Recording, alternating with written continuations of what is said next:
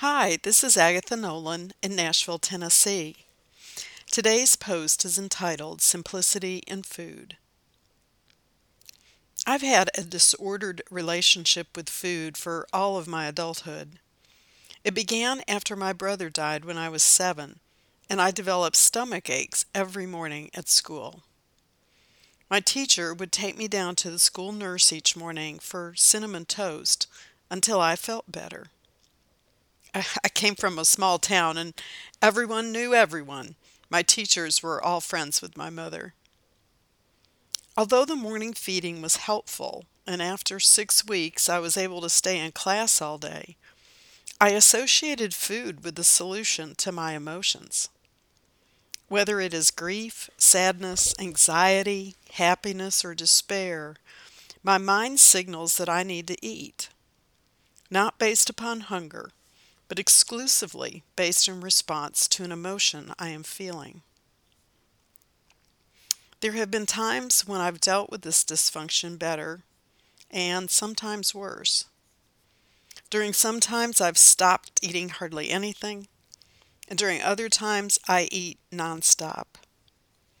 I know this yo-yo eating can't be good for me, so I've tried to just moderate my eating, not necessarily as a hunger response, but at least trying to eat in moderation.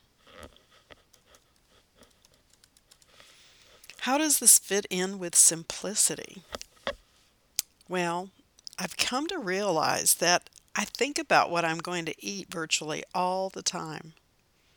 It is very time consuming to dwell on one activity in a never ending loop. In paying and praying in preparation for Lent this year, I decided to try the spiritual discipline of fasting. I've tried it in the past and always failed, but I wanted to try it again, thinking that if I wasn't constantly thinking about food, I'd have more time to think about God. So, for the first 2 weeks of Lent, I've chosen one day each week where I only drink liquids. It has amazed me how much freedom that day gives me when I'm not worried about what I'm going to cook or order and not worried about when I'm going to eat. It wasn't nearly as hard as I thought, and it does make that day much simpler.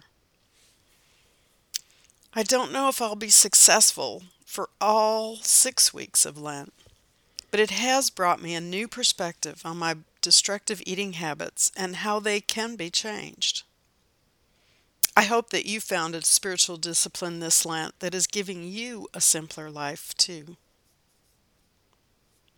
Blessings, my friend. Agatha.